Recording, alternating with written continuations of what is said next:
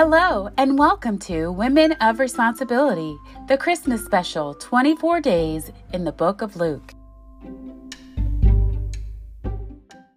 He who dwells in the secret place of the Most High will rest in the shadow of the Almighty. Psalms 91:1. Hello, ladies, and welcome back to Women of Responsibility. I am so glad that you are here, and it's just me today, your host, Ree. I will be reading for you. We are on the 6th day of Luke, which means we're on the 6th chapter of Luke, and I'm so glad that you're taking this special journey with us through the book of Luke. Today, I wanted to take a minute to share one of my favorite Christmas traditions that we do in our house, which is Christmas breakfast. Every year for the past 14 years, I think I've missed 1 year in those 14 years where I did not host Christmas breakfast. But I have 9 kids, if you don't already know.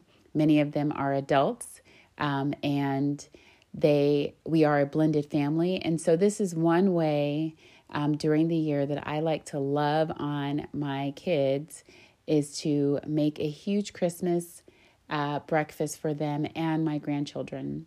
Over the years, we've moved from Christmas morning to different days in the month of December because, again, you know, our kids are married and they have their own kids and they want to celebrate in their own home, and we don't want them to be traveling so much on Christmas Day.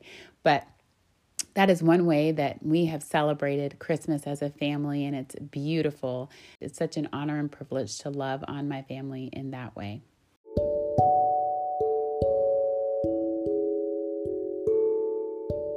Let's open in prayer, reading out of 1 Samuel chapter 2, verses 1 and 2. My heart rejoices in you, Lord. The Lord has made me strong. Now I have an answer for my enemies. I rejoice because you rescued me. No one is holy like the Lord. There is no one besides you. There is no rock like our God. Hallelujah. Father, we thank you that there is none like you. And we thank you for your word today. Taking the time to get into your word ultimately changes us and corrects us and makes us more like you. So we thank you for this time. Holy Spirit, be our teacher. In Jesus' name, amen. Now, on the second Sabbath after the first, he was going through the grain fields. His disciples plucked the heads of grain and ate, rubbing them in their hands. But some of the Pharisees said to them, "Why do you do that which is not lawful to do on the Sabbath day?" Jesus answering them said, "Haven't you read what David did when he was hungry, he and those who were with him? How he entered into God's house and took and ate the showbread, and gave also those who were with him, which is not lawful to eat except for the priests alone?" He said to them, "The Son of Man is Lord of the Sabbath." It also happened on another Sabbath that he entered into the synagogue and taught. There was a man there, and his right hand was withered. The scribes and the Pharisees watched him to see whether he would heal on the Sabbath, that they might find an accusation against him. But he knew their thoughts and said to the man who had the withered hand, "Rise up and stand in the middle." He arose and stood. Then Jesus said to him, "I will ask you something. Is it lawful on the Sabbath to do good or to do harm, to save a life or to kill?" He looked around at them all and said to the man, "Stretch out your hand." He did, and his hand was restored, as sound as the other. But they were filled with rage and talked with one another about what they might do to Jesus.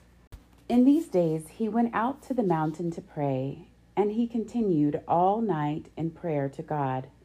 When it was day, he called his disciples, and from them he chose 12, whom he also named apostles: Simon, whom he also named Peter, Andrew, his brother, James, John, Philip, Bartholomew, Matthew, Thomas, James, the son of Alphaeus, Simon, who was called the Zealot, Judas, the brother of James, Judas, the Iscariot, who also became a traitor. He came down with them and stood on a level place with a crowd of his disciples and a great number of the people from all of Judea and Jerusalem and the sea coast of Tyre and Sidon, who came to hear him and to be healed of their diseases, as well as those who were troubled by unclean spirits, and they were being healed. All the multitude sought to touch him, for power came out of him and healed them all.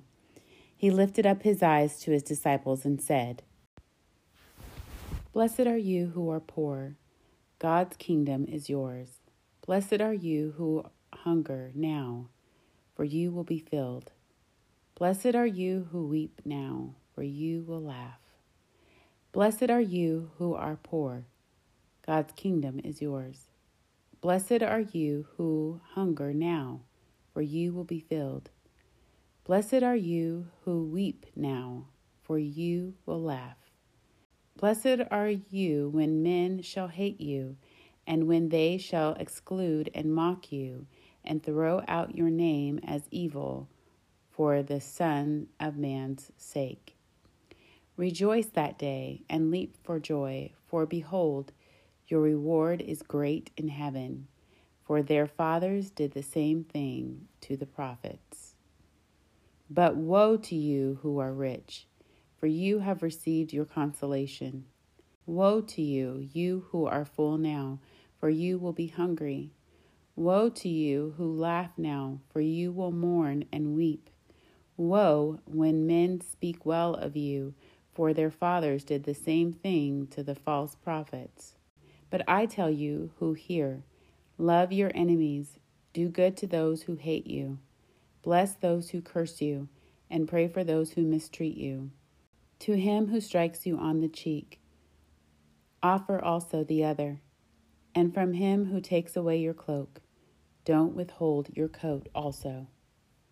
Give to everyone who asks you, and don't ask him who takes away your goods to give them back again.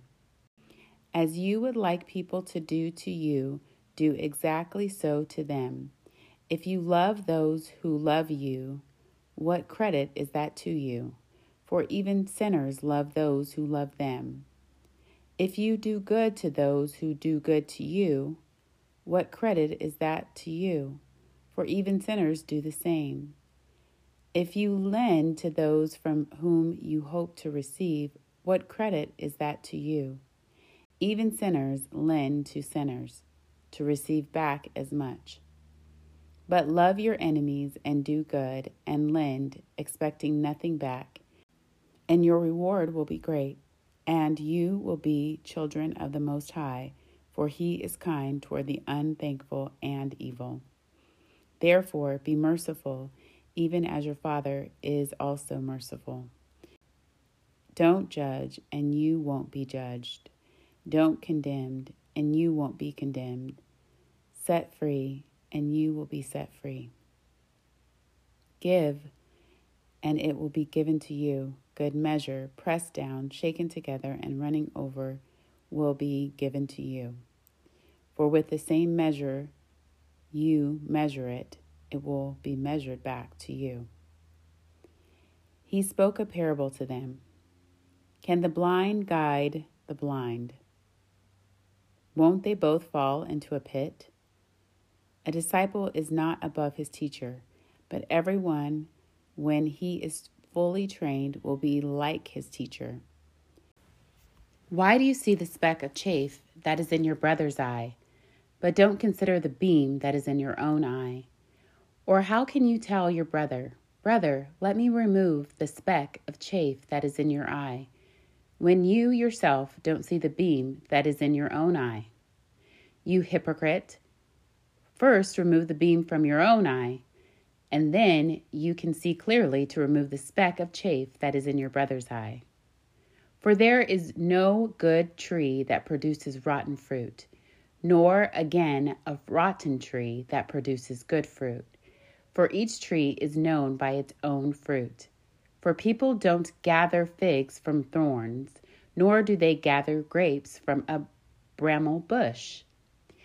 The good man out of the good treasure of his heart brings out that which is good, and the evil man out of the evil treasure of his heart brings out that which is evil.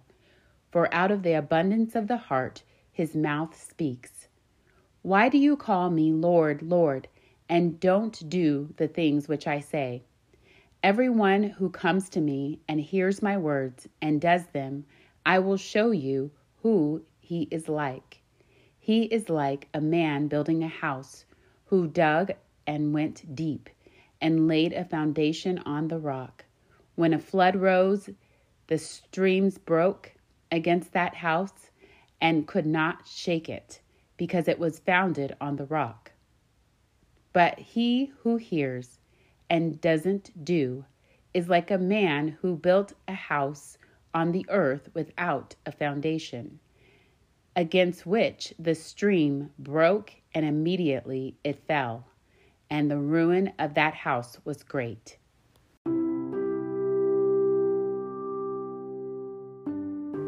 I wanted to leave you with a final thought from this chapter. Looking back at verses 43 and 45, it reads, "For there is no good tree that produces rotten fruit, nor again a rotten tree that produces good fruit."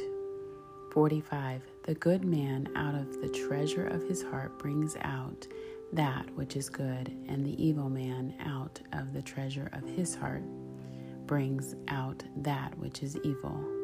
For out of the abundance of the heart his mouth speaks." And so I leave you with this final thought.